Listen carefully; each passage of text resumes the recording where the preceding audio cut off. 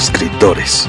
I'm Terry Moore, and you're listening to Kamikaze. Artistas. Hi, this is John Romita Jr., and you're listening to the Kamikaze Podcast. Hi, this is Mike Mignola, and you're listening to Kamikaze. Hi, this is Eric Powell, creator of The Goon, and you're listening to Kamikaze. Editoriales. Hi, this is J. Scott Campbell. You're listening to Kamikaze. Hi, this is Terry Dodson, and you're listening to the Kamikaze Podcast. Traductores. Hello, it's Kamikaze from Grant Morrison. This is Gary Frank, and you're listening to the Kamikaze Podcast. Coleccionistas.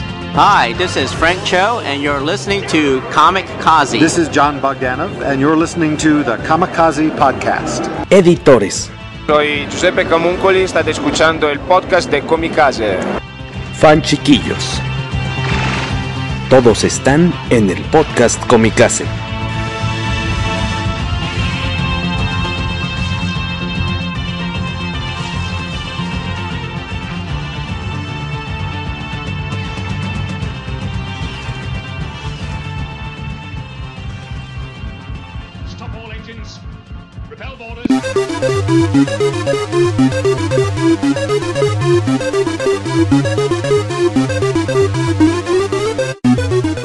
Buenos días, buenas tardes, buenas noches, bienvenidos de nueva cuenta al podcast de la revista Kamikaze. En esta ocasión ya el episodio 82, la segunda parte de nuestro especial sobre cómics que han pasado al mundo de los videojuegos.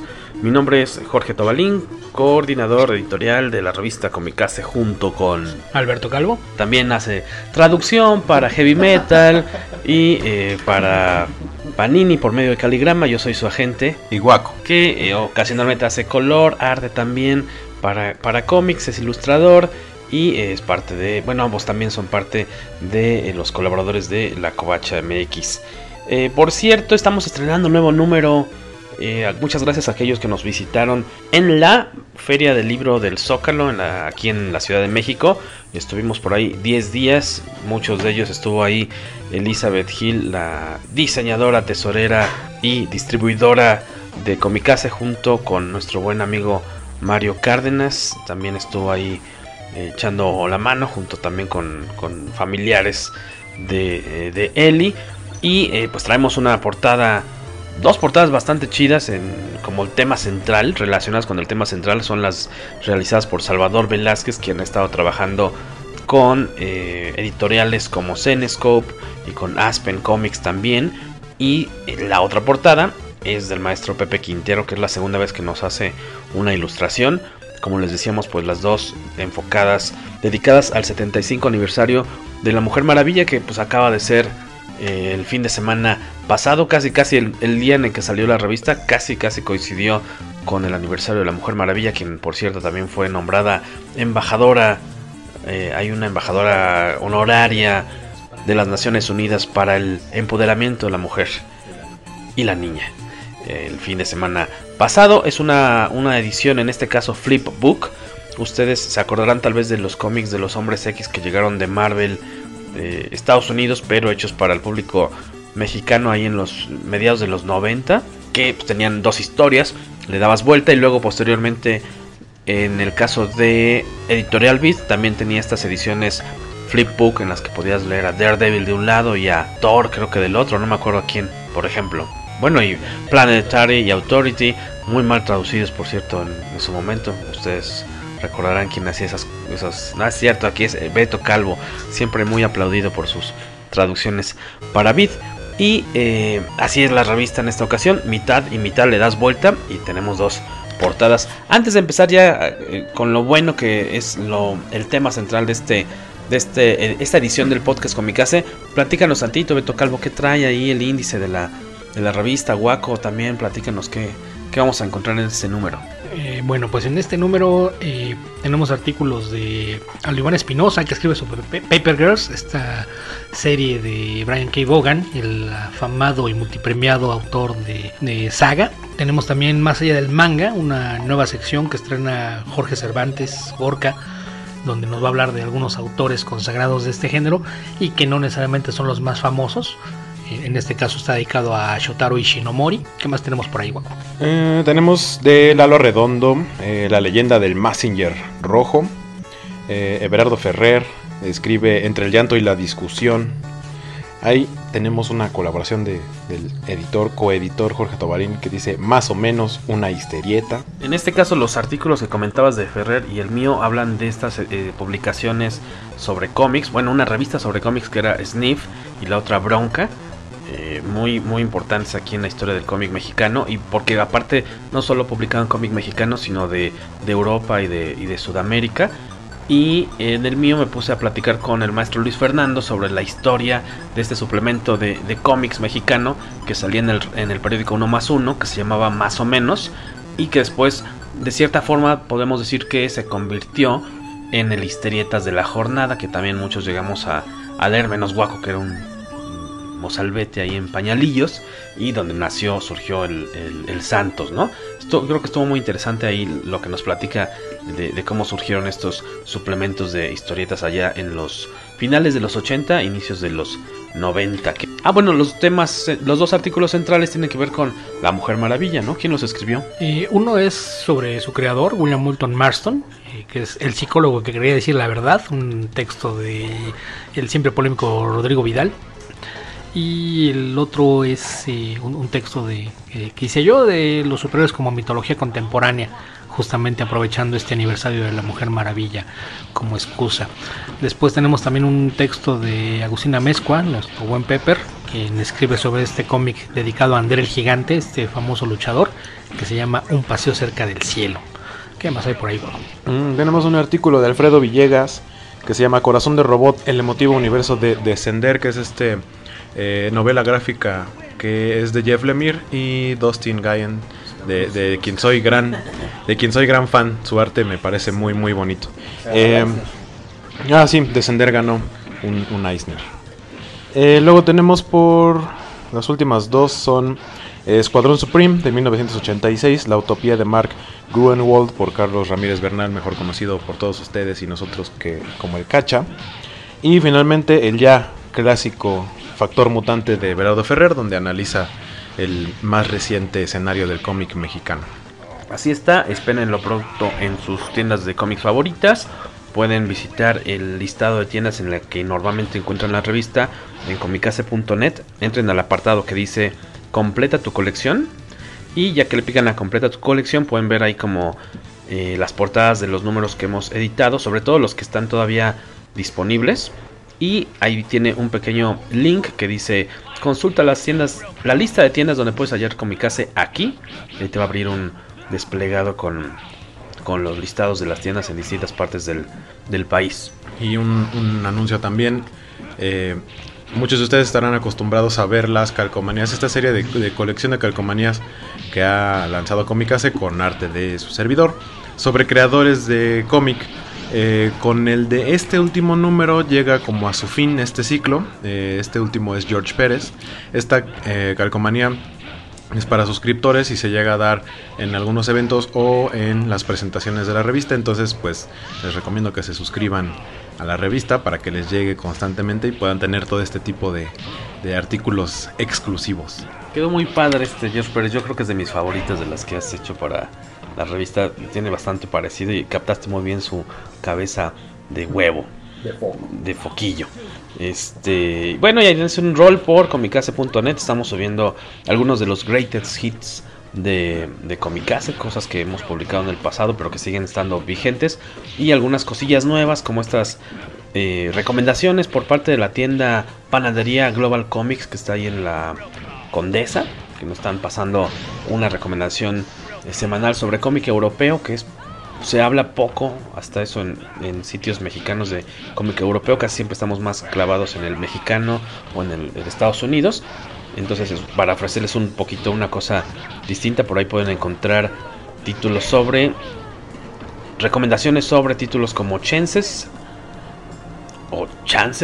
de Horacio Altuna más bien, y Como viaja el agua de Juan Díaz Canales, el coautor, el escritor de las historias de Black Sat. Y hace unos días, con respecto a la muerte de Jack Chick, aprovechamos que tenemos una especie de artículo minicómic muy divertido, escrito por Rodro Vidal y dibujado por el Cacha, que publicamos hace varios ayeres en una de las Comicase, y pues lo trajimos de nueva cuenta en esta ocasión al sitio web de Comicase para que ustedes supieran quién era este polémico autor que falleció la semana pasada.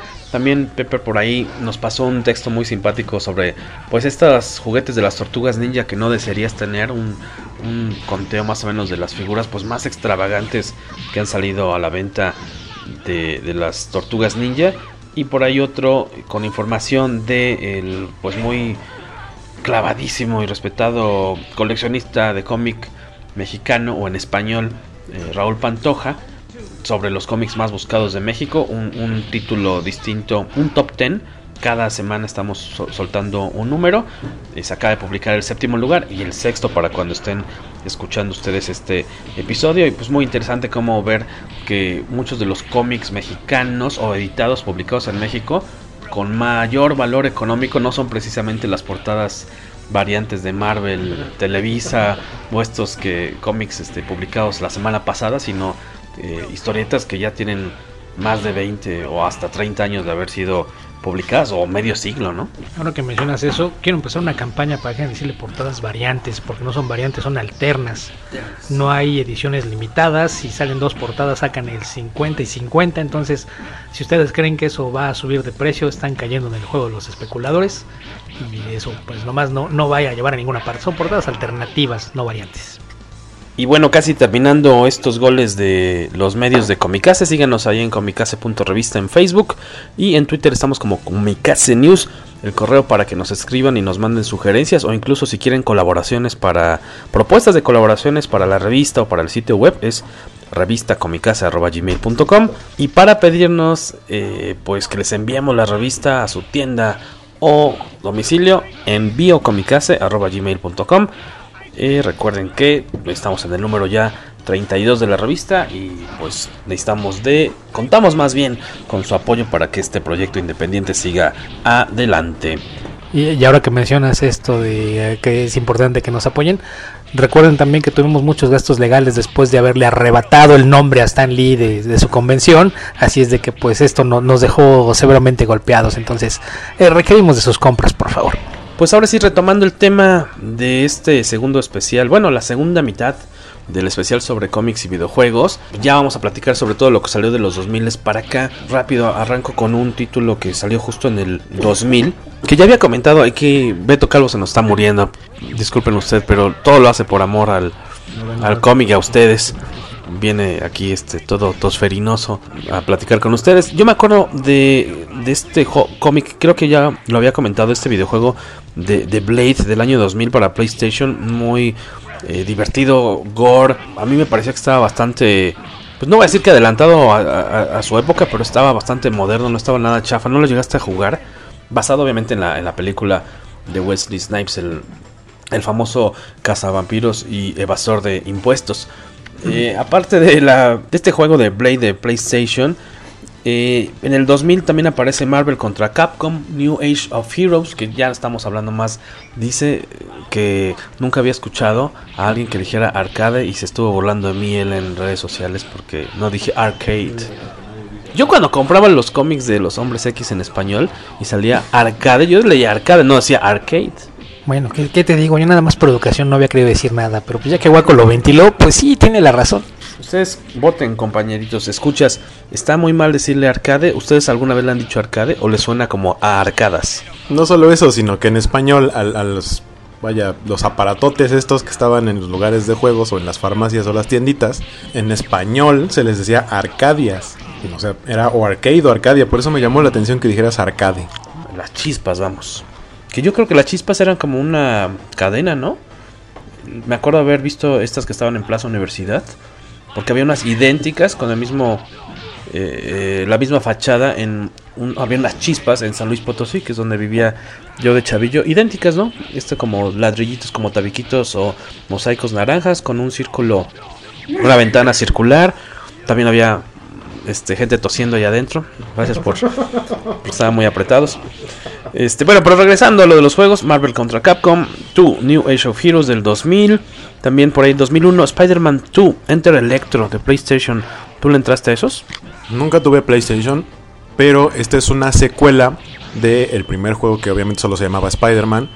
Ese yo lo jugué de hecho, probablemente todavía tenga el cartucho, que como el de Maximum Carnage para Super Nintendo era rojo. El logo decía Spider-Man, pero es justo el mismo logo de la caricatura de los 90s. Y vaya, el narrador era Stan Lee. Se sentía muy de cómic y la verdad era bastante entretenido. Creo que fue, pues, no sé si del primer juego del Hombre Araña que realmente me sorprendió por esta parte del 3D, que te podías columpiar y no nada más tener los niveles al horizontal. Y después sacaron esta versión de Enter Electro que solo salió para PlayStation. Para las otras consolas no salió. Creo que ya estaba por ahí apareciendo el primer Xbox. Y para Nintendo 64 ya no salió. Leyendo aquí la lista de juegos de los años 2000, es que es una avalancha de videojuegos de Spider-Man, así, pero cañón, ¿eh? O sea, cada año Spider-Man Mysterious Menace de Game Boy Advance, de 2001, ¿también lo jugaste ese? Sí, Mysterious Menace, de hecho sí, eso incluso lo tuve, fue de los poquitos, porque llegué a tener un tiempo un Game Boy Advance, fue de los poquitos que compré, que jugué, y era también más o menos a la par como de esos juegos. Ese sí era de avance horizontal, digamos en plataformas, pues por el formato de la consola. Spider-Man The Movie 2002, me imagino que es obviamente el de la primera de Tobey Maguire. Sí, ese lo jugué en PC, salió igual para las demás consolas. Y pues vaya, ese sí también creo que era como de los que estaba padre, porque fue de los primeros en los que tenía, no por completo, pero tenía situaciones de mundo abierto, en donde te podías columpiar en los edificios, pero pues ya yendo entre los edificios. Que conforme fueron avanzando los juegos, porque esta trilogía, la trilogía de Sam Raimi, sí tuvo un videojuego por cada una de las películas. Más adelante hablaremos de las películas de Marvel Studios y los juegos que tuvieron y que dejaron de existir. Por ahí en el 2003 apareció un shooter de George Dredd, es el que estábamos... Tú me dices que es el que llegaste a ver o a jugar, Beto. Sí, el de Dredd vs. Death, que era mayormente un first person shooter, pero tenía algunas dinámicas que le daban una cierta variedad. Y lo habíamos comentado fuera de micrófono la vez anterior, antes de empezar a grabar. Y ya habíamos llegado a la conclusión de que era algo así como el anti-Grand Theft Auto, porque en lugar de tener una barra de vida que midiera el daño que habías recibido durante las misiones, lo que ibas perdiendo era tu reputación como juez, dependiendo de cómo hicieras tu trabajo.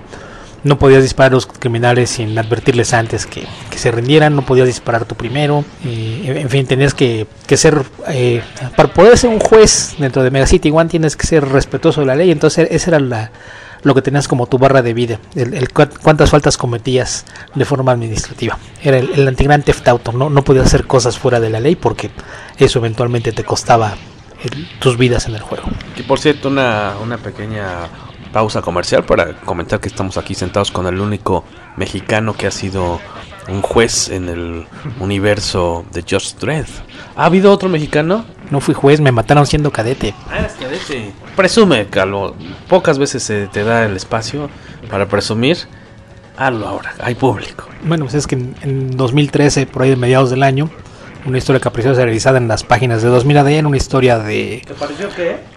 Serializada en las páginas de la revista 2000 AD, una historia protagonizada por la juez Anderson, esta asociada de Dredd, que tiene poderes psíquicos, que era una historia puesta en los años en los que estaba en la academia de jueces. Entonces más bien es la cadete Anderson en esa historia.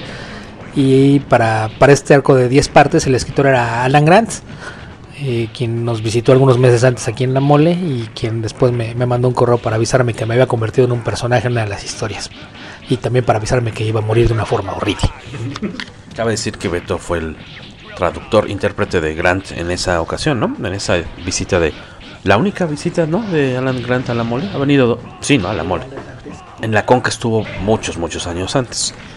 Y así la historia del tío Beto acerca de su incursión como personaje de cómics, una de sus seguramente varias incursiones. Spider-Man 2 en el 2004, como bien decía Waco, pues tuvo la saga de Raimi y tuvo sus 3 adaptaciones a videojuegos. Y ahí en el 2005, uno que me parece que es importante de estos juegos de Spider-Man, de esta oleada, el Ultimate Spider-Man. Ultimate Spider-Man es para mí uno de los juegos más importantes, porque en ese sí tenía el mapa completo de por lo menos la isla de Manhattan y parte de Nueva York. Bueno, parte, digamos, todo el área donde ya vive Spider-Man, que es Queens. pero era de mundo abierto, es decir, no necesitabas ir sobre la línea de la historia. O sea, podrías pasarte 3 horas columpiándote por Nueva York y ya después decidir si quieres ir a seguir la historia. Y la dinámica, la física de cómo te podías columpiar, la velocidad que podías alcanzar, de manejar los controles para modificar la altura, el impulso. Creo que fue el videojuego que estableció el cómo debían ser los juegos del Hombre Araña posteriormente.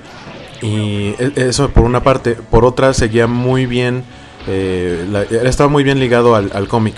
Todos los diseños de personajes son de Mark Bagley, que fue el que estuvo, no sé, creo que más de 100 números, toda la inmensa primer parte de Ultimate Spider-Man. Son diseños de él, son dibujos de él, todo, incluso los personajes tienen este efecto gráfico que se llama cel shading, en el que es un 3D que las sombras las hace como duras, como plastas. Entonces te daba un efecto de, aunque el mono estaba en 3D, su sombra se hacía totalmente negra, entonces parecía un entintado. Entonces te daba un efecto como de si estuvieras utilizando los personajes del cómic dentro del videojuego. Vaya, creo que para su momento sí fue bastante innovador. Yo había ratos en los que no me despegaba en horas de estar incluso nada más así columpiándote y brincándote en todo Nueva York. Y pues bueno, creo que incluso actualmente se puede jugar por medio de la retrocompatibilidad en las nuevas consolas. Y creo que es todavía disfrutable a pesar de los avances que ha existido en los videojuegos últimamente. A mí me perdiste cuando dijiste que los diseños son de Mark Bagley. Ya, no quiero nada. ¿Qué tienes contra Bagley?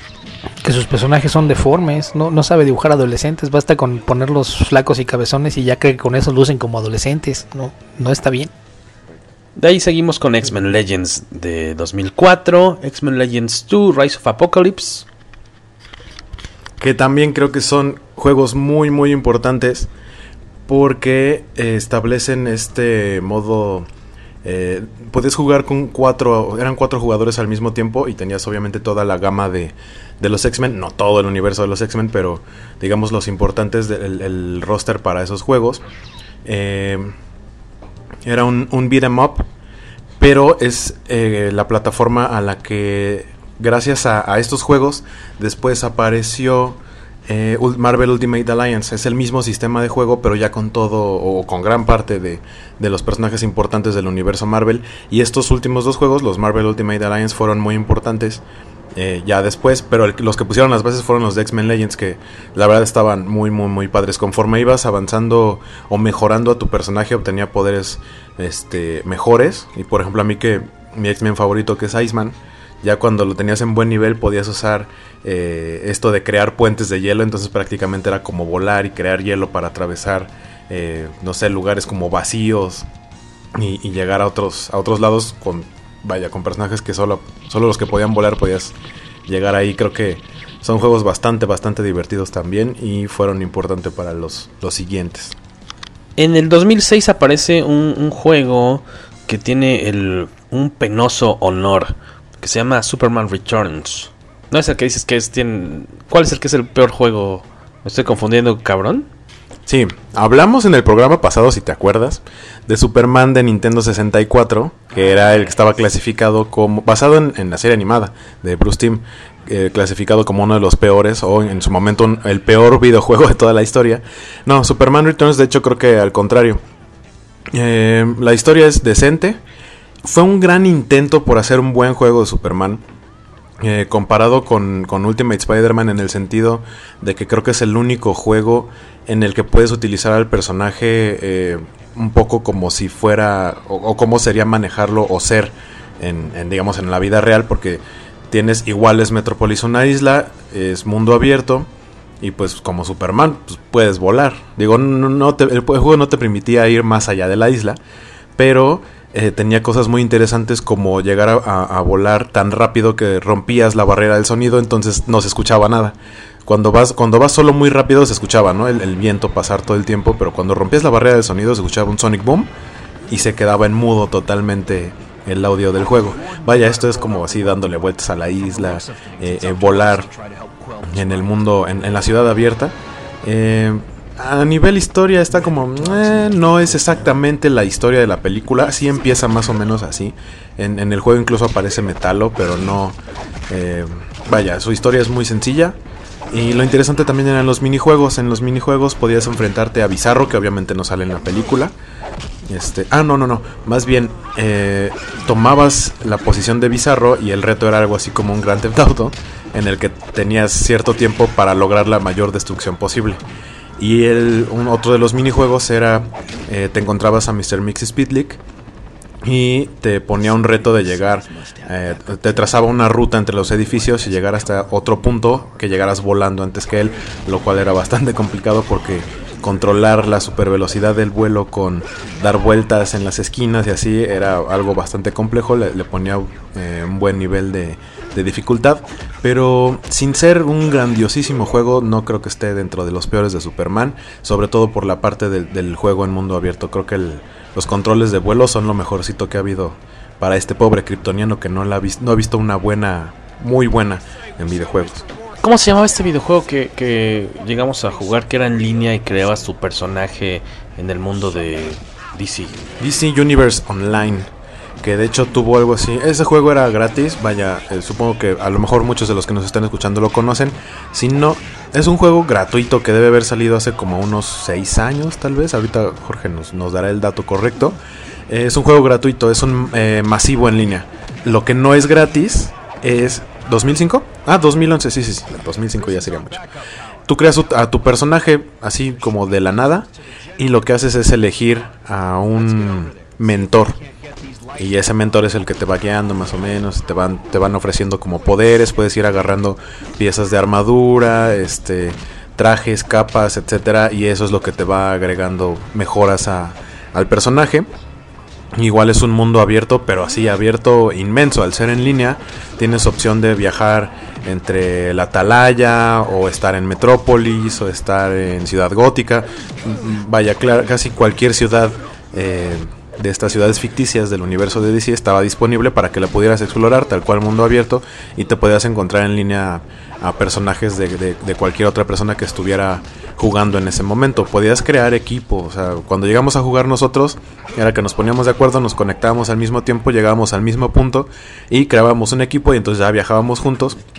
También tenía sus misiones, entonces puedes entrar en equipo a resolver una misión. Si es que uno es un nivel muy bajo, pues ya los otros le ayudan a que pase el nivel y a que vaya subiendo. Y pues ya, o sea, hasta la fecha sigue existiendo y de hecho tienen eventos, sí. Actualmente lo importante de ese juego es que hace, que será, unos 2 o 3 meses ya está disponible para las nuevas consolas. Es decir, ahorita si ustedes tienen un Xbox One y buscan DC Universe Online, lo pueden descargar, es gratis y lo pueden jugar en su consola. Lo único que cuesta son extras, ¿no? Quieren comprar la super ultra armadura de Superman o de Batman, y que obviamente les va a dar muchísimas mejoras para su personaje. Eso es lo que tienen que comprar con dinero real, pero si no, hay muchas opciones para jugarlo en línea así totalmente gratis, y creo que se pueden llevar un rato bastante divertido. ¿Tú por qué dejaste de jugarlo? Yo lo dejé de jugar, pues no sé, supongo que salieron otros juegos y pues vas brincando de uno en otro, y como ese juego es demasiado extenso, no es un juego que tenga como una historia o que puedas terminar o así, sino que es más como de eventos, pues realmente nunca lo acabas. Entonces en algún momento brincas y te clavas en otro juego y pues ese lo dejas y pues ya. En el 2009 aparece también un videojuego pues que viene también creo que a marcar otra etapa junto con los que decías del Hombre Araña, ¿no? El que es el Arkham Asylum, ¿no? De Batman, que tiene una serie importante de secuelas y por ahí una precuela. ¿Qué sería lo como más interesante que proponen estos videojuegos? La cuestión como de obviamente los escenarios, la jugabilidad, los movimientos, ¿no? Las combinaciones de golpes y demás, también que son mapas muy extensos, ¿no? El Arkham Asylum particularmente no es un mapa muy extenso porque precisamente solo abarca la isla donde está el asilo.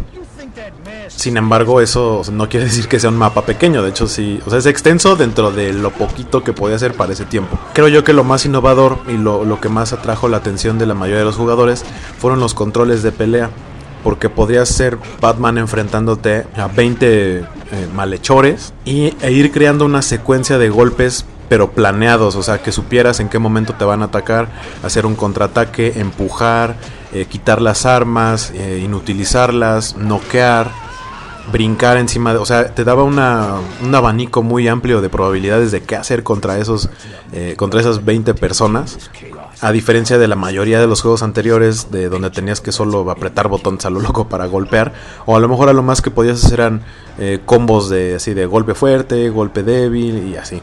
Y este juego de Batman no, aparte está el que tienes todos los artilugios de Batman, ¿no? Todos los gadgets, los batarangs, el gancho, cápsulas para congelar. Bueno, las cápsulas para congelar salieron en otro juego más adelante.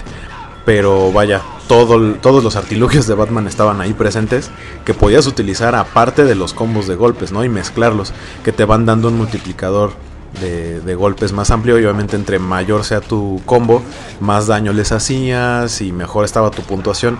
Creo que principalmente fue eso lo que trajo el juego. Y aparte la historia, que es muy independiente a los cómics, es un universo alterno que sin embargo está muy bien escrito, a diferencia de muchos otros videojuegos basados en cómics, que su historia la verdad deja mucho que desear en su mayoría. Esta sí se siente un poco más como una historia de cómic, y pues tiene bastante, digamos, más profundidad de la que podría tener la mayoría de los videojuegos. ¿Llegaste a jugar de Wolverine Orígenes? 2009 también. Al mismo año también aparece el videojuego de Watchmen, que es como una especie de precuela, pues no solo la película, sino como al cómic de cierta forma, porque te muestra esta temporada en la que Night Owl y Rorschach son aliados y van ahí partiendo caras a lo largo de varios episodios hasta que llegan y se confrontan. Ahorita platicamos rápidamente de ese, pero de Wolverine, ¿cómo le ha ido en los videojuegos en solitario? Un poquito de antecedente de este juego de X-Men Origins Wolverine, que obviamente salió por la película del mismo nombre. Antes, cuando salió X-Men 2, bueno, un poquito antes, cuando salió la primera de X-Men, no salió un videojuego tal cual de X-Men, pero existía un videojuego de peleas que se llamaba X-Men Mutant Academy, que creo, no estoy muy seguro, que no estaba disponible para todas las consolas. Yo lo llegué a jugar para PlayStation con algunos de mis amigos, y ese lo que tenía es que tenía unos códigos para que desbloquearas los trajes de la película de los personajes. Entonces podías utilizar el traje de la película de Wolverine, de Cyclops, de Bestia, etc. Ese es el primer antecedente de X-Men de las películas en videojuegos. Cuando salió X-Men 2, el videojuego que salió decía X2, igual que la película en inglés, no era un juego apegado a la película, sino un juego en solitario de Wolverine, y era su visita a tratar de rascar en su memoria, y obviamente a visitar lo que fue el área de Weapon X, de saber de dónde salió, de dónde obtuvo las garras, etcétera. Esa es la historia del videojuego de X-Men 2. Después, X2 Wolverine's Revenge se llamó ese videojuego. Que, dato ñoño, en ese videojuego la voz de Wolverine es Mark Hamill, que por cierto le quedó bastante bien. Y recuerdo que cuando acababa el juego venían como los bloopers. Obviamente son los bloopers de audio, pero los encargados de la animación se pusieron a hacerlo en escenas completas, y escuchas a Mark Hamill riéndose cuando no le quedan bien sus audios, y eso está muy divertido. Ese juego me parece que también era bastante bueno. Y después, cuando salió X-Men 3, salió otro juego que enlazaba, era una especie de puente entre X-Men 2 y X-Men 3, en donde podías utilizar a Wolverine, a Iceman y a Nightcrawler, porque ustedes recordarán que Nightcrawler salió en X-Men 2, al final queda como parte del equipo, y en X-Men 3 simplemente ya no está. Nunca dieron una explicación de qué pasó con él ni nada. En este juego no se explica, sino que se da la despedida de Nightcrawler, obviamente al finalizar el juego, porque lo puedes utilizar a lo largo del juego en diferentes misiones. Tienes que utilizar a uno o a otro, de hecho te enfrentas a unos centinelas, etcétera. Ese juego también estuvo bastante entretenido, creo que es un buen puente entre las dos películas, sobre todo por la parte de la despedida de Nightcrawler. Y ya después viene la película y el juego de X-Men Origins Wolverine, que me parece que varios han coincidido conmigo que el videojuego es mejor que la película. Y también narra un poco la historia de Wolverine antes de Weapon X. Puedes jugar como él con las garras de hueso en sus misiones que tenía cuando era parte del equipo de William Stryker. Y de hecho una de tus aliadas en el juego es Mystique, que la involucran más de lo que tenía antes obviamente de que apareciera X-Men First Class y se volviera casi la líder de los X-Men. La Mystique, digamos, versión de Rebecca Romijn Stamos, Rebecca Romijn porque ya no está casada con Stamos, resulta que es aliada de Wolverine, amiga, prácticamente amante de Wolverine durante su etapa previa a los X-Men y cuando tenía estas misiones con Stryker y este equipo. Y vas jugando como a la par, sí, una escena con Wolverine con sus garras de hueso y ya después regresabas al Wolverine de la actualidad conforme iba recobrando su memoria. El juego también está bastante divertido, en su momento fue de los que sobresalieron porque empezaban a tener ya gráficas un poco más realistas. También la jugabilidad estaba bastante bien. ¿Tú jugaste alguno de estos que hemos mencionado, Beto Calvo? No, llegamos a la otra época de oscurantismo por mi retiro de los videojuegos. Estábamos platicando también rápidamente de este videojuego de Watchmen que aprovechó por la salida de la película.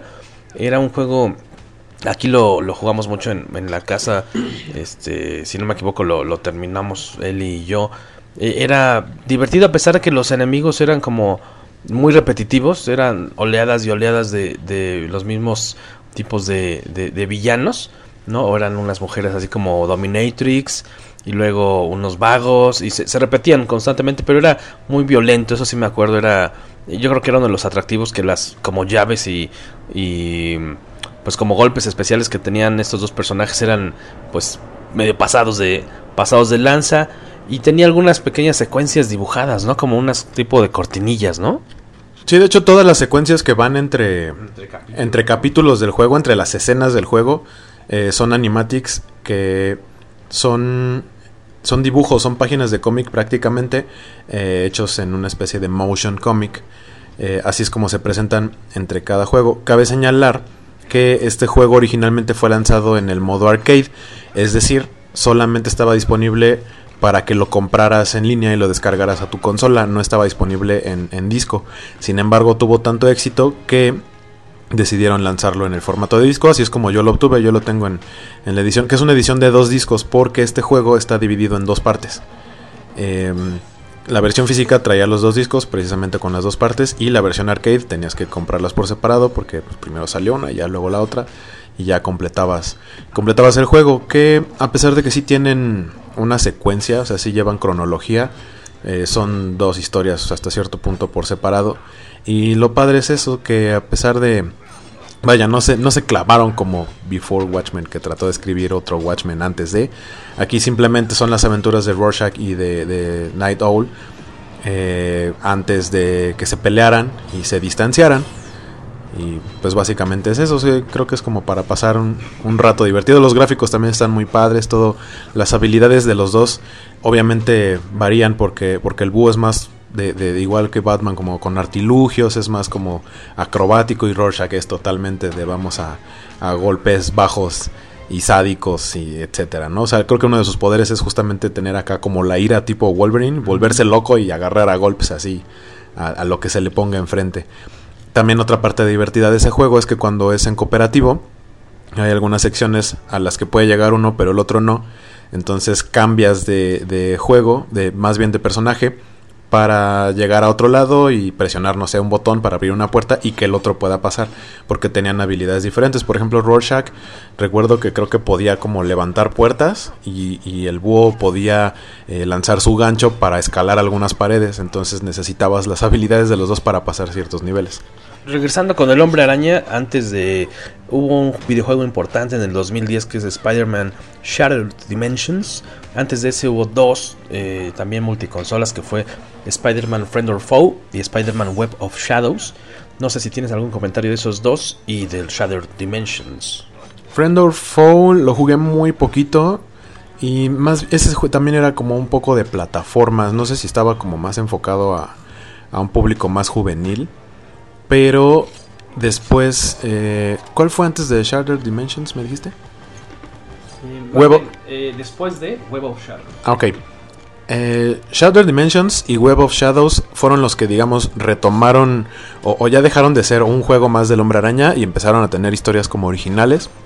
En Shattered Dimensions lo que tenemos es justamente diferentes dimensiones, y podías jugar con hombres arañas de diferentes dimensiones. Si no me equivoco, es el que incluye al Spider-Man 2099 y tiene al Spider-Man Noir, que hace rato discutía con Vale García, amigo de Comicase y Cobacho, que si no me equivoco, esta es la primera aparición, o sea, el origen del Spider-Man Noir. No estábamos seguros si primero apareció en el cómic o aquí, porque según yo fue creado para este videojuego y después se incluyó ya en los cómics. El Spider-Man Noir está ambientado en esta época de los gangsters y tenía, vaya, era como el Hombre Araña, pero tenía otro tipo de no sé, objetos y trabajaba diferente, es un poco más serio y más como, pues sí, dark, medio oscurón. Que esta historia está escrita por Dan Slott, que ahora ya es el escritor que creo que ya es el más longevo en escribir números del Hombre Araña. Creo que por ahí leí algo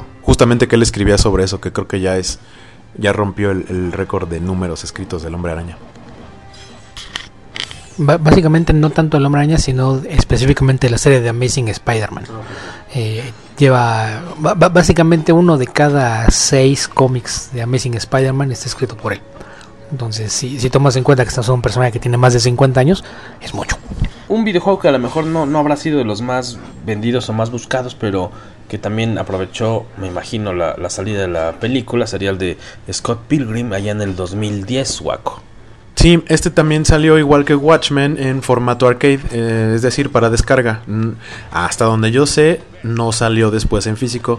No era nada caro, creo que hasta eso era bastante baratillo. Descargable, yo lo descargué para Xbox 360, es para esa generación de consolas, debe existir para las otras. Y lo divertido de este juego, básicamente es la historia de Scott Pilgrim, pero no... el juego está hecho en pues no 8 bits porque tiene más de 8 bits, pero es del estilo, ¿no? Acá en estilo pixel art, muy de juego clásico, con mucho color y con muchos poderes y así, y aparte eran los diseños como chibi, por así decirlo, de los personajes, bastante divertido. Tenía mucho del cómic, incluso más que de la película, a pesar de que salió a raíz obviamente de todo el merchandising de la película. Creo que está más apegado al cómic y es bastante divertido. También es como para el nostálgico, que seguramente ese mismo nostálgico es fan de la película o es fan del cómic. Es totalmente ese estilo. Entonces, si no lo han jugado y les late Scott Pilgrim, no sabían que existía, pues chéquenlo, igual les puede gustar. Regresando un poquito a lo de Dan Slott y Spider-Man, también un detalle curioso que vale la pena comentar es que este videojuego de Shattered Dimensions sirvió como inspiración para cómics, porque el Spider-Verse, esta idea de tener a los Spider-Man de diferentes realidades alternativas haciendo equipo, fue algo que se le ocurrió a Slott justamente después de trabajar en el videojuego. En el 2011 aparecería Spider-Man Edge of Time y 2012 la adaptación a videojuego de The Amazing Spider-Man, ¿no? Dices que hubo el segundo, tuvo también la segunda película con Andrew Garfield, y ya de ahí no supimos más. En 2013 por ahí apareció un videojuego que a lo mejor ustedes han llegado a ver de repente ahí en remate en los Sanborns o de repente en las tiendas de videojuegos, que es uno que curiosamente está basado en el cómic muy famoso de Fables. ¿De cuál hablamos, Beto Calvo?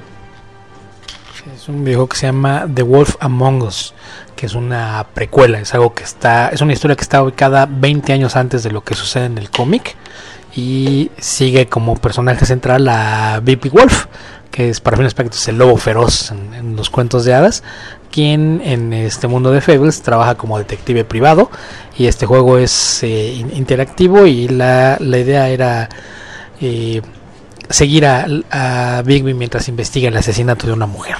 Como decíamos, ese seguramente todavía lo consiguen por ahí a precios por demás accesibles. Y en el 2013 aparecen 2 juegos, me parece que también muy importantes, con muy buenas ventas, y que también de cierta forma, uno más que otro, viene a marcar ahí también un parteaguas y a tener mucha influencia en los cómics impresos. Uno es Injustice del 2013 y del mismo año Deadpool. ¿Con cuál quiere arrancar, señor Beto? Señor Waco. Yo creo que con Deadpool, porque con ese digamos que no hay tanto que contar, por así decirlo. Deadpool, la voz en este juego, si no me equivoco, es Nolan North, que lo hace bastante bien, la verdad. El juego es muy divertido, y si les gustó la película y no jugaron el videojuego, jueguen el videojuego, es más o menos como totalmente en la misma idea, ¿no? De como debe ser las historias de Deadpool brincándose la cuarta pared. Aquí el personaje sabe que está en un videojuego, pero tiene cosas más allá del gore y de la sangre y de los golpes y esto. Tiene incluso acá como referencias un tanto sexuales, fantasías ahí medio extrañas que tiene. Aparece Cable, es uno de los personajes invitados en el juego. Tiene secuencias rarísimas. De pronto estás con aparece la muerte, obviamente, que está enamorada de Deadpool. Vaya, creo que sí es un juego muy, muy, muy, muy divertido. Decían que a lo mejor iba a haber secuela, quién sabe, a pesar de que ya salió la película no vimos más. Lo bueno para todos, este juego salió, digamos, en la última etapa de las consolas de la generación anterior, es decir, Xbox 360, PlayStation 3, y como viene ya, aparecieron muy poquito después las nuevas generaciones. Justo me parece que este año relanzaron el juego de Deadpool, pero remasterizado para las nuevas consolas, entonces ahorita no debe ser difícil de conseguir. Y la verdad creo que vale mucho, mucho la pena porque está muy divertido, sobre todo si son fans del personaje. Creo que no se van a decepcionar. Rápidamente comentamos también lo que nos han dejado ahí en redes sociales. Carlos Miranda, Charlie Trooper en Twitter. Para él los mejores cómics, los mejores videojuegos sobre cómics son los de Batman Arkham, dice, salvo el Origins. También aprovechando, dice, la imagen, Deadpool, dice, Injustice, Marvel contra Capcom y los de Spider-Man de PlayStation. Nacho Ortiz 1K9 dice que Wolf Among Us, que se le gusta bastante, que es el que acaba de comentar rápidamente Beto. Y Hot Tamales dice que los mejores juegos son los de Telltale, aquellos que cuentan cosas y que son divertidos de jugar. A él le parece, o a ella, los Injustice dice que son juegos divertidos de peleas, pero que cuentan la historia usando un chingo de videos y que eso está mal, dice. Los Batman son buenos como juegos, pero que la historia es mala. Y para Hot Tamales, el de Deadpool es un mal juego, mientras que Mario Cárdenas nos dice que el de Deadpool es bastante divertido y el Spider-Man Shattered Dimensions también lo es. Y nos recomienda checar los juegos de Lego de Marvel Super Heroes. Que hay que mencionar de Telltale. Telltale son los desarrolladores de Wolf Among Us, así es de que es como mención doble. Y por acá también, cuando repliqué esta invitación a comentar en Facebook, Nacho Ortiz también había comentado por acá Wolf Among Us, igual que Esteban Pedreros, la otra mitad de Comic Verso, también me mencionó de Wolf Among Us. Y Toño Vera Luna dice que para él el mejor videojuego es el de Spider-Man de PlayStation, el que lanzaron en el 2000. Bueno, estaba mencionando ahorita, ya íbamos con Injustice. Injustice, a mí lo que me parece es que es un parteaguas en el sentido de que era como, vamos a sacar un videojuego de peleas de superhéroes de DC, viene de los creadores de Mortal Kombat, o sea, es más o menos el mismo sistema de juego. ¿Ya había salido el crossover de Mortal Kombat con DC? Sí, años atrás había salido el DC Universe vs Mortal Kombat. Es este juego en el que los personajes de Mortal Kombat tenían fatalities, como ya todo el mundo los conoce, y los de DC tenían, si eran héroes, era como Heroic Brutality, y creo que los villanos sí eran como fatalities o algo así. Estaba medio raro. Por ejemplo, de Superman era que te enterraba en el piso. Estaba medio extraño. Ese juego no tuvo como que demasiada aceptación. Yo no lo jugué, pero creo que pasó con más pena que gloria, creo. No lo jugué, entonces no sabría decir. Pero Injustice, vaya, es creo el otro lado de esta moneda, la otra cara de esta moneda. Porque hacen el videojuego, vamos a hacerlo en el estilo de peleas de Mortal Kombat, pero totalmente de DC, aunque tuvieron como personaje de los descargables, como extra tuvieron a Scorpion, que es de Mortal Kombat, incluido ahí en el mundo de DC. Y creo yo que lo importante es que lanzaron el juego y al mismo tiempo lanzaron un cómic, que se supone que el cómic iba a acompañar al videojuego.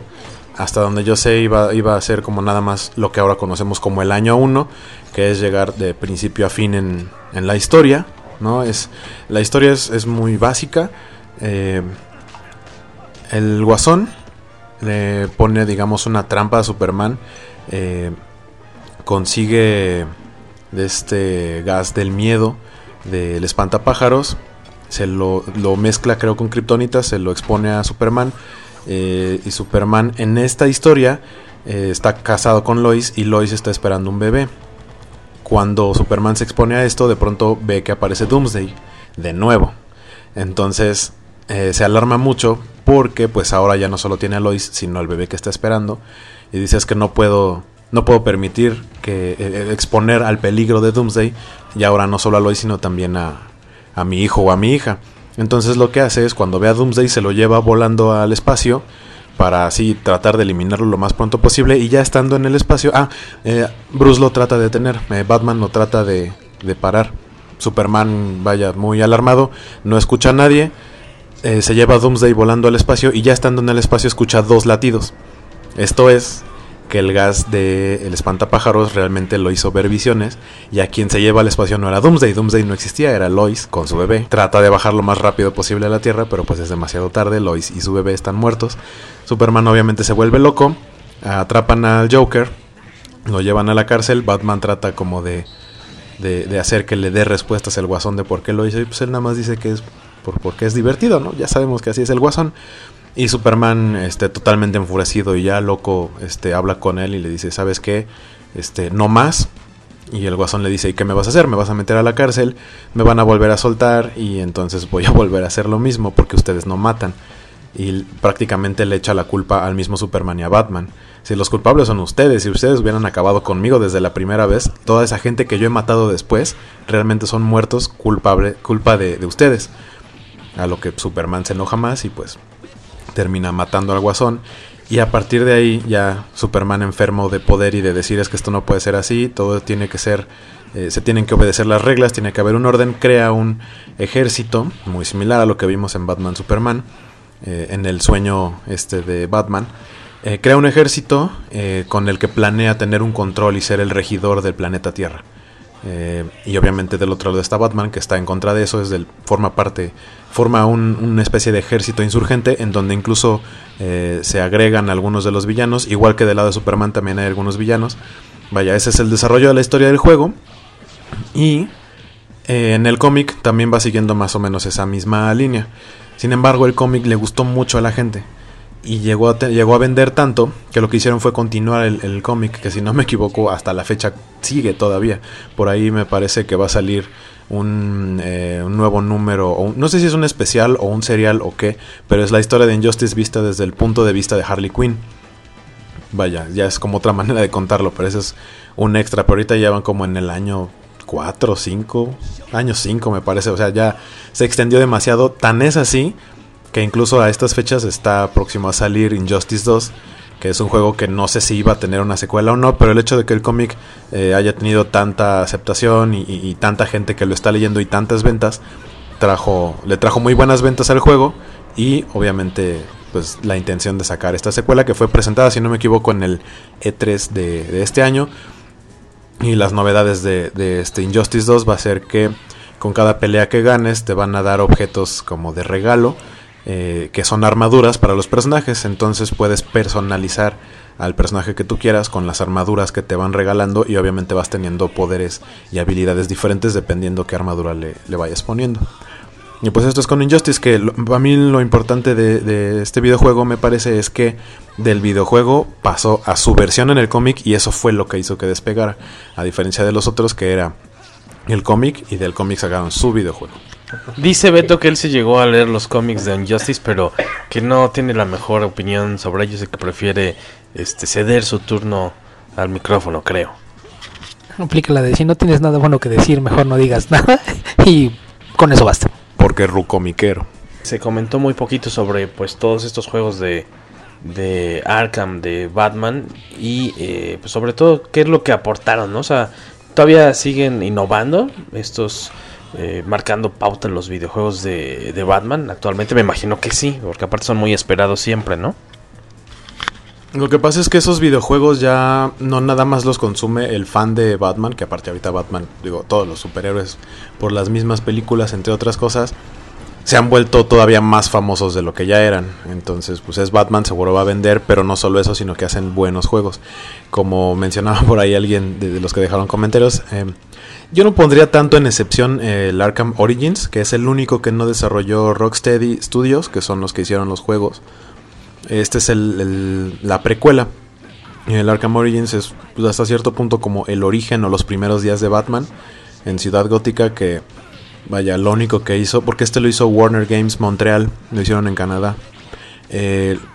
Bueno, hicieron una historia, pero lo único que hicieron fue tomar el mapa ya existente, porque es exactamente igual, solo con unos detalles diferentes, del mapa de Arkham City, que fue el segundo juego de Batman y me parece que es el mejor de los 4 que hay, o de la trilogía importante y la precuela.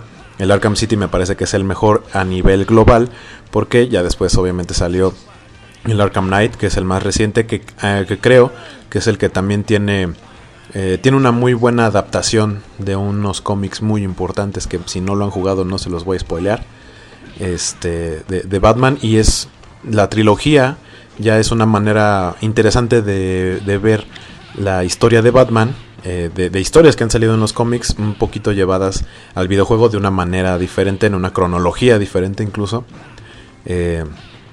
Y creo que también algo importante que hay que señalar es que, si no me equivoco, desde Arkham Origins y Arkham Knight, que son los dos últimos que salieron, tienen ya doblaje latino, que es algo que no se hacía antes.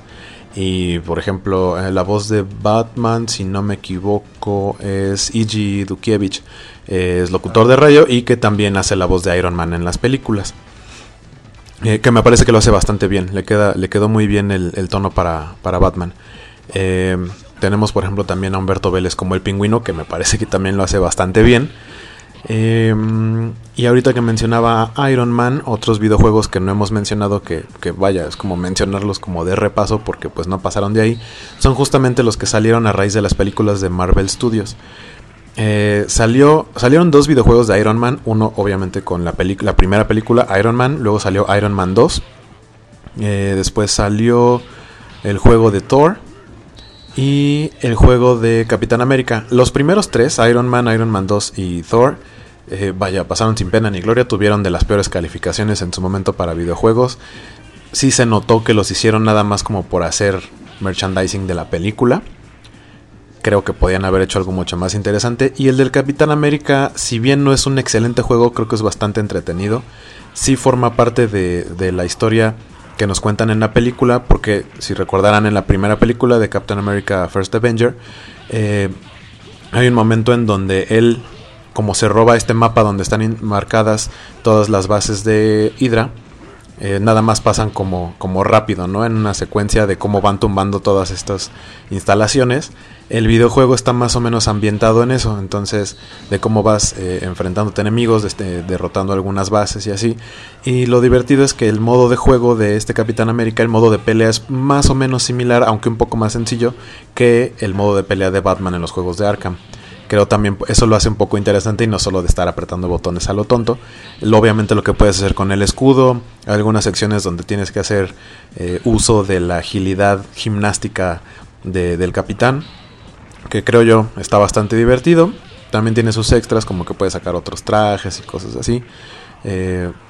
Disfrutable a secas para los que son fans del capitán, y creo que es ahora sí que menos peor de estos juegos que salieron de Marvel Studios. Pero pues después ya no salieron más, ¿no? Ya no hubo, cuando salió Avengers creo que ya no hubo nada. O sea, lo más cercano, y de hecho salió mucho después, fue Avengers, pero el de Lego. Y todo lo que ha hecho Marvel Studios de videojuegos a raíz de sus películas han sido ya más bien juegos, pero para tablets y smartphones, que son de descarga gratuita. Y si quieres comprar como los extras, pues los pagas con dinero. O sea, muy muy sencillos, que también en la mayoría son entretenidos, pero pues ya no son la producción de videojuego para consola que sí se llega a tener, o que se llegaba a tener antes, como en los juegos que comentábamos de Spider-Man, tanto de la saga de Raimi como la de Mark Webb con Andrew Garfield. Entonces, ya como casi cerrando, de lo que viene hay por ahí videojuegos.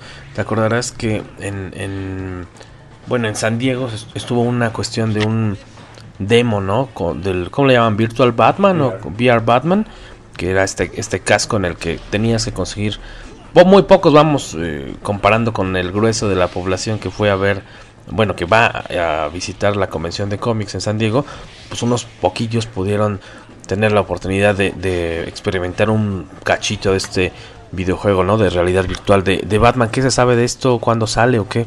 No tengo la fecha exacta de cuándo sale. Se llama Batman VR, justamente. Y pues vaya, es, si no me equivoco, para PlayStation, porque no recuerdo que Xbox esté desarrollando, ni Nintendo están desarrollando algunos lentes de realidad virtual. Esto es para Xbox. Pues me está diciendo Jorge que sale justamente este mes de ¿qué? ¿Noviembre? Porque octubre. Pues entonces ya, o debe haber salido ya, o estamos ya, porque ya nos falta una semanita cuando estamos grabando esto para que acabe el mes. Obviamente es un accesorio costoso, pero vaya, te pones los lentes de realidad virtual y es más bien, creo que la parte detectivesca de Batman, ¿no? O sea, voltear, analizar las escenas de crimen y encontrar las pistas. Que un poco de esto lo tienen los juegos de Arkham, pero pues aquí ya lo vas a poder ver en 360, ¿no? Y hace rato que comentaba Beto de los juegos de Telltale Games. Telltale, sus videojuegos también son más tipo arcade. Creo que también algunos de sus juegos han salido en versión disco, pero lo que hacen es sacar capítulos como tipo, o sea, si fuera una serie de cómics o una serie de novelitas gráficas. De hecho, ellos mismos son los que desarrollaron el videojuego de The Walking Dead, que sí, más que tener acción con los personajes de ir corriendo y matando zombies, en el caso de Walking Dead, o más recientemente con uno de Batman, la serie de Batman de Telltale Games, que ahorita creo que van en el 3er capítulo, porque los van sacando periódicamente, creo que cada 2 o 3 meses. Ellos también sacaron el de Game of Thrones. Ahí lo que haces es como dirigir un poco la historia más que al personaje, de moverlo. Te aparece así, te dice algo alguno de los otros personajes y tú tienes que elegir la respuesta. Tienes cierto tiempo para contestar. Si no contestas también, dependiendo de lo que hagas, es como se va desarrollando la historia. Esa es la parte que lo hace entretenido, ¿no? Que no es una historia lineal, sino que dependiendo de tus acciones es lo que pasa. O que a lo mejor, no sé, en el de The Walking Dead de pronto aparece un zombie y te dice así de rápido, tu reacción cuál va a ser: agarrar tal arma, echarte a correr, o no sé, vaya, o inspeccionar habitaciones y elegir objetos, investigar en ciertas cosas. Lo que dejas pasar obviamente tiene repercusiones. Son juegos hasta cierto punto complejos, pero es para aquellos que disfrutan más de la historia que de estar pegados al control y moviendo los botones. Aparte de estos juegos que le apuestan a, pues no iba a decir que nuevas tecnologías, porque son viejas tecnologías que están regresando, ¿no? Esto de los cascos de realidad virtual, que al menos en su primera incursión en los videojuegos hace 20 años no pasaron con mucha gloria. El Virtual Boy, que fue un fiasco. Te acordarás que aquí en algunas plazas, algunos centros comerciales, me acuerdo que también ahí en Plaza Inn había estos módulos en los que entrabas a usar un casco de realidad virtual y caminabas un poquito, y eran como los inicios de esto, ¿no? Como en la época un poquito previo a cuando salió este juego de Virtua Fighter, como ese tipo de juegos de, ¿cómo les llamarían estos? De polígonos, o no, todavía muy moderno para la época, pero ya ahorita ya lo ves ya muy roquillo. Pero aparte me imagino que todavía faltará un buen rato para que este tipo de lentes o de cascos pues se vuelvan como de uso más generalizado por parte de los videojugadores. Me imagino que seguiremos viendo cosas más o menos inspiradas en lo que comentas de Batman, todavía sobre todo, ¿no? Pero también ha habido, ya casi para cerrar, otros juegos que en más o menos años recientes han estado un poquito más dirigidos, aparte de los de Lego, pues a el público infantil, como uno de Avengers. Sí, este me parece que es de Ubisoft. Cuando Xbox 360 empieza a lanzar sus juegos para Kinect. Kinect, como recordarán, es este aditamento que tiene el Xbox 360 para detectar movimiento y que puedas jugar moviéndote y no con el control.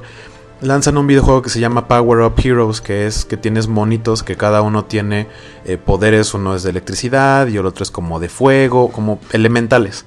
Es un juego muy sencillo, o sea, lo que tienes que hacer es como alzar el brazo, moverlo de cierta manera, alzar las piernas para esquivar, brincar, o aventar el ataque, etcétera.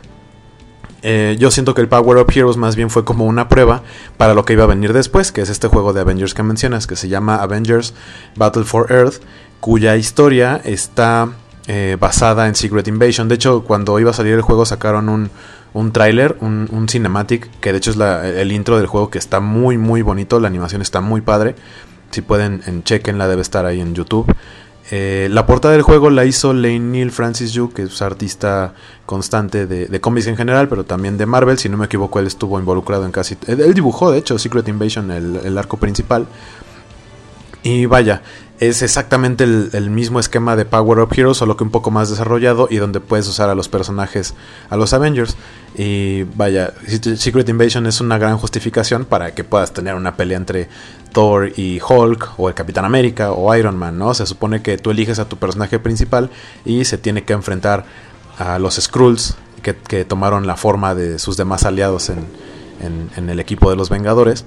Sí, lleva un modo historia bastante sencillo, bastante limitado, y vaya, es divertido, ¿no? Es más, justamente lo que decías, Jorge, como para niños, porque pues es como de muévete, niño, así de brinca y mueve el brazo, etcétera. Sin embargo, el Kinect para 360, a pesar de que sí te puede entretener un rato, creo que no llegó como a su tope o a su máximo de potencial. Tan es así que ya el Xbox One ya te vendían el nuevo Kinect, que era mejorado, pero a pesar de ello no tiene ya tantos juegos, ya no le apostaron tanto a eso. Algo vendrá, supongo, con una nueva... No creo que haya una nueva consola como tal, sino esta actualización que le llamaban Scorpio del Xbox One, que va a tener como mejores juegos. A lo mejor ahí introducen más algo de ese tipo, o realidad virtual, o hacer algo con el Kinect nuevo. Pues estaba ese juego, y pues sí, para niños salieron por ahí juegos como el Super Hero Squad, de esta caricatura de los Avengers, así en tamaño chiquitito. Salió un juego muy sencillo de plataformas para niños, y los de Lego, ¿no? Primero salió... los primeritos fueron los de Lego Batman. Salió Lego Batman, luego salió Lego Batman 2, que ya incluía la Liga de la Justicia. Luego fue cuando Marvel empezó a salir. Sacaron el Lego Marvel Super Heroes, que ese estaba muy padre porque era un mundo abierto igual de todo Nueva York. Y era, vaya, para completar el juego tenías que desbloquear, no sé, más de 100 personajes o una cosa así. La verdad me parece un juego muy completo para ser, digamos, de los sencillos, como para niños. Era muy muy muy divertido y muy entretenido. Y después salió Lego Batman 3, que ya era más parecido al Lego Avengers, al Lego Marvel Super Heroes más bien. También de mundo abierto en Ciudad Gótica, y de pronto también podías utilizar a todos los linternas de colores y visitar cada uno de sus planetas y completar misiones ahí. Vaya, se volvió algo mucho más complejo. Y después, en respuesta a Avengers 2, porque como decíamos no habían salido, ya no salieron más juegos para consolas basados en las películas de Marvel Studios, deciden sacar Lego Avengers, que ese de Lego Avengers sí está basado en las películas, son los mismos diseños y ya es... vaya, yo pensaba que iba a ser como una secuela Lego Marvel Super Heroes, pero no. El Marvel Super Heroes está más apegado, digamos, a la contraparte del cómic de los personajes, y el Lego Avengers está basado en la parte de los personajes de las películas, que es, hasta donde sé, creo que es como lo más reciente que ha salido de Lego y Marvel. Y pues a ver qué más nos tiene el futuro de estos videojuegos. Con esta cátedra de videojuegos basados en cómics, sobre todo de superhéroes, por parte del señor Waco, llegamos pues prácticamente ya al final de este segundo episodio dedicado a este tema en el podcast Comicase. Recordarles que por ahí, no recordarles, más bien avisarles que estamos ahí preparando una sesión de firmas con Pepe Quintero y con Salvador Velázquez para aquellos que quieran adquirir la revista, el número 32 de la revista Comicase. Prontito esperamos estarlo confirmando, pues ojalá en esta misma semana, de ser posible, para que vayan ahí apartando la fecha para un próximo fin de semana. ¿Algún anuncio parroquial, Beto Calvo, Skywaco, antes de despedirnos? Pues justamente, como acabas de mencionar, me encuentran en redes sociales como @Skywaco en Facebook, Twitter o Instagram.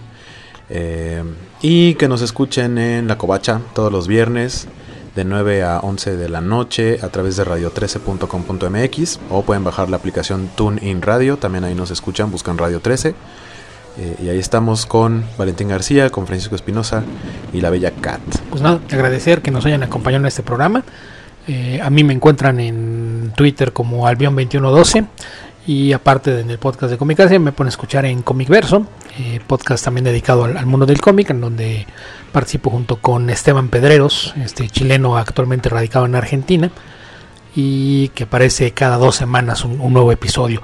Los encuentran estos en comicverso.org y algunos días después también aparecen con réplica en lacovacha.mx, donde me pueden leer cuando tengo tiempo de hacer algo, además de las traducciones de Panini Comics. No se les olvide recomendarnos temas no solo para la revista impresa, sino pues también para el podcast, para que platiquemos de aquello que les interesa a ustedes. Sin más por el momento, nos despedimos. Mi nombre es Jorge Tobalín. Nos escuchamos en la próxima edición del podcast de Comicase. Abur.